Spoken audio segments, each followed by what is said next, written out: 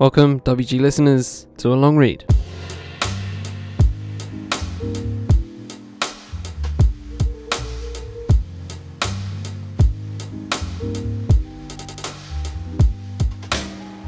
So for this long read, we head to The Independent, and the title of it is called Barrel Children, Windrush Families, and the Emotional Burden of Migration. This is by Miss Nadine White, and dropped on Thursday, 27th of January, 2022. Now with that said, let's jump right in.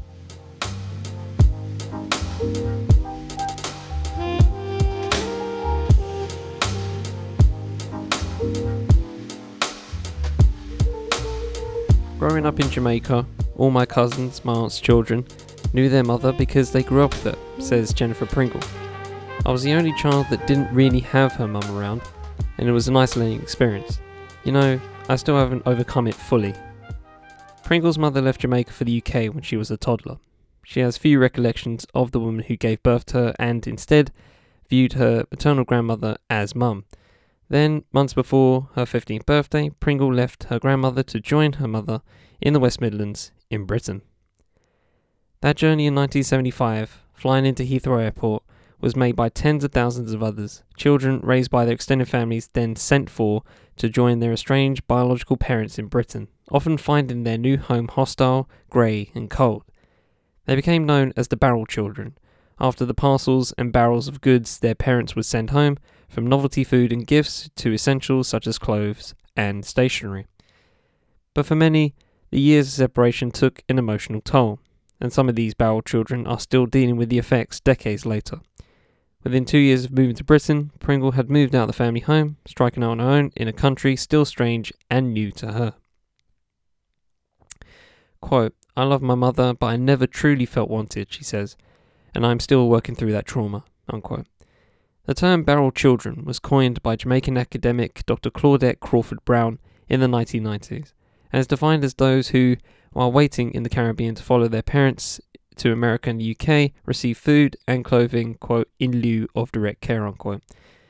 Of the impact this left on children, the academic said, quote, "You have deep psychological reactions, and they revolve around feelings of worthlessness and sadness, ... and that pain can last a lifetime," unquote. Neil Kenlock, co-founder of Choice FM, arrived in Britain as a 13-year-old in 1963 to join his mother in London, one of nearly 500,000 people to make the trip between 1948 and the 1970s who have since been dubbed the Windrush generation. It is estimated that during the peak period of the migration between 1955 and 1960, adults brought 6,500 children with them but left 90,000 behind in the Caribbean. Quote, "The Windrush migration was an economic decision because, as far as people were concerned, there weren't enough resources, businesses and jobs in Jamaica for them to survive," Kenlock said. "My family had land so they could be farmers, but there wasn't money back then. My grandfather would sell bananas, but my father didn't want to do that, just like lots of people didn't. They wanted to come to Britain and get a better life as far as they were concerned. There are lots of people who weren't brought over. There was a campaign to encourage parents to send for their children, but some of them didn't, and it's a big schism or problem in Jamaica to have a situation where your parent is in Britain and they don't even send you socks, whether they don't send you anything or support you in any way, shape or form. Even in my case, it took my parents a long time to send for me. They should have sent for me far earlier, but were busy having children, so those children were now taking spaces and spaces, but it didn't make a difference to me because I had two sets of loving grandparents. Most of my family has migrated to Britain, too many of us left Jamaica, that's the problem," unquote. From the late 1940s to the early 1960s, thousands of men, women and children left the Caribbean for Britain, after the 1948 British Nationality Act granted settlement in the UK to all members of the British Empire.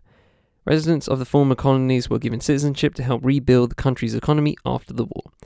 In recent years, ministers and the Home Office have come under fire over revelations on how members of the Windrush generation and their children have been wrongly detained and deported, while others have been denied access to healthcare, work, housing benefits and pensions. For some of the people caught up in the Windrush scandal, they felt that they were being left behind again, but this time it wasn't family, it was the state. Describing this scandal as a psychological double whammy, political activist Patrick Vernon said, quote, "That has an impact on your well-being. I think any compensation package needs to recognise this emotional trauma," unquote. Merlin Roan and Birchall Davidson, aged 70 and 72, were left behind in Jamaica by their parents as infants and migrated to the UK as part of Windrush at ages 7 and 9 respectively in 1960. Quote, "It was quite a novelty having parents in England back then because you were supposed to be well off," Davidson said. "I have a memory of a penknife and a flashlight which was sent for me," he continued with a glint of nostalgia in his eye. "Presents and food would often come in parcels," unquote. When the pair were told that they'd be leaving the island to be reunited with their parents in England, both experienced mixed feelings, ranging from excitement and anticipation to sorrow and angst. Quote, "I didn't realise I was really leaving until that morning when we were getting ready and people started to fuss and cry because we were the last of Dad's kids to leave, and then we started to cry." Davidson continued, "We soon realised that something serious was happening." "I had some preconceived idea that England was heaven," the Derby resident continued, laughing. "At that age, I saw that everyone that came to England went up into the sky in an aeroplane, and I never saw them come back. As far as I was concerned, they'd gone to heaven, because that's the only place you go and stay. I thought our new home would be wonderful and sunny, but it was foggy, damp and cold. I thought something had gone wrong, and I'd gone to hell, so it was frightening at first," unquote. Roan chimed in, describing how she was a bit scared to meet their mother for the first time at the airport. Fear and uncertainty were prevalent themes throughout these childhood experiences. These children had no real idea of what their mother looked like. Quote, "I had no idea who this person would be," Roan added. "I remember the three of us walking out of the airport and this big lady came towards us with this big fur coat on and her arms open," unquote. The pair, utterly freaked out by this outlandish display from an apparent stranger, walked past a woman who, it turned out, was their mother. She burst into tears. Davidson said, quote, "Her absence from our lives didn't harm our relationship with her because there was no relationship to harm, so we had to get to know her. Panic setting for us, but after a while we approached her and she grabbed hold of us, then squeezed," unquote. While the pair found it difficult adjusting to their mother, as many other children in similar situations would have, they grew to understand that she equally struggled. That was evident in the many tears she shed. Quote, "I think our mum might have found it a bit difficult adjusting to us at first, not having us for any length of time," Roan said. "I was always talking about grandmother, Mama, and would mention her in the context of being my mother, and I think our mother might have found a little bit of resentment there," unquote. Birchall added, quote, "Somebody else had raised her children for 6 years. Somebody else had that relationship with them, so it must have been heartbreaking for her, especially when we couldn't bond with her at the time. Imagine what she would have missed out on," unquote. Dr. Elaine Arnold, a psychiatric social worker and teacher, said, quote, "Many mothers thought that when the child came, they just start where they left off, but that was impossible because the child had moved on to another stage of development. Then they hit adolescence, and that was a period in which the relationship could become problematic. Mothers think the adolescent who is showing some independence or preferring their friends is being ungrateful for all the care they put in when they were small. We must remember that this is not confined to the Caribbean population. I have worked across all ethnicities and found that sometimes I'm listening to a problem brought by someone, and if I close my eyes, I can't tell which ethnic group the person is from," unquote. Dr. Arnold has studied and written about the psychological impact that immigration had on families, in particular with relation to attachment issues, demonstrating that the disruption caused by separation from both family and country often had long-term traumatic consequences. It is impossible to discuss the Windrush migration and its impact on black families in any meaningful way without delving into the complex and painful legacy of slavery. Centuries of captivity at the hands of colonialists prevented the formation of close black family relationships, while also making stable, secure family life very difficult because enslaved Africans who were bought, sold, and viewed as property lived with the constant possibility of separation through the sale of one or more of their own. Quote, "In terms of family relationships, we had to start again. The dial was reset from the end of emancipation as a result of what was endured throughout slavery.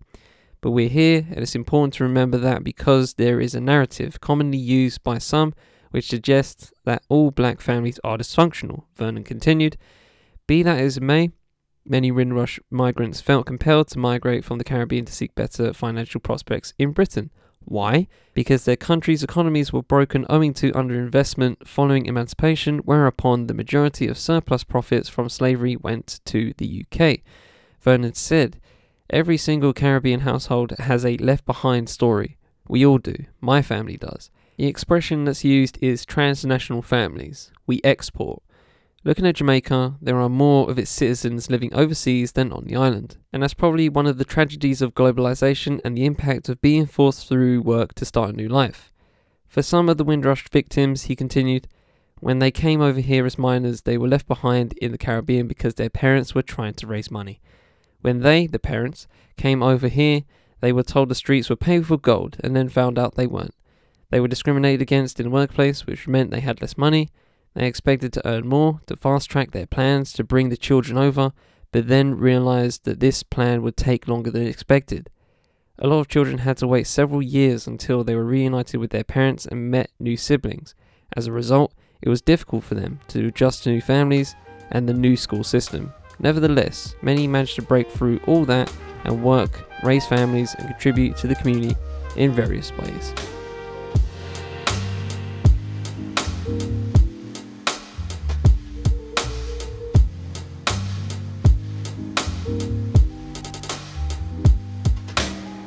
So to recap, that was Barrel Children, Windrush Families and the Emotional Burden of Migration by Miss Nadine White of The Independent. And with that said, until the next time, take it easy, ladies and gentlemen.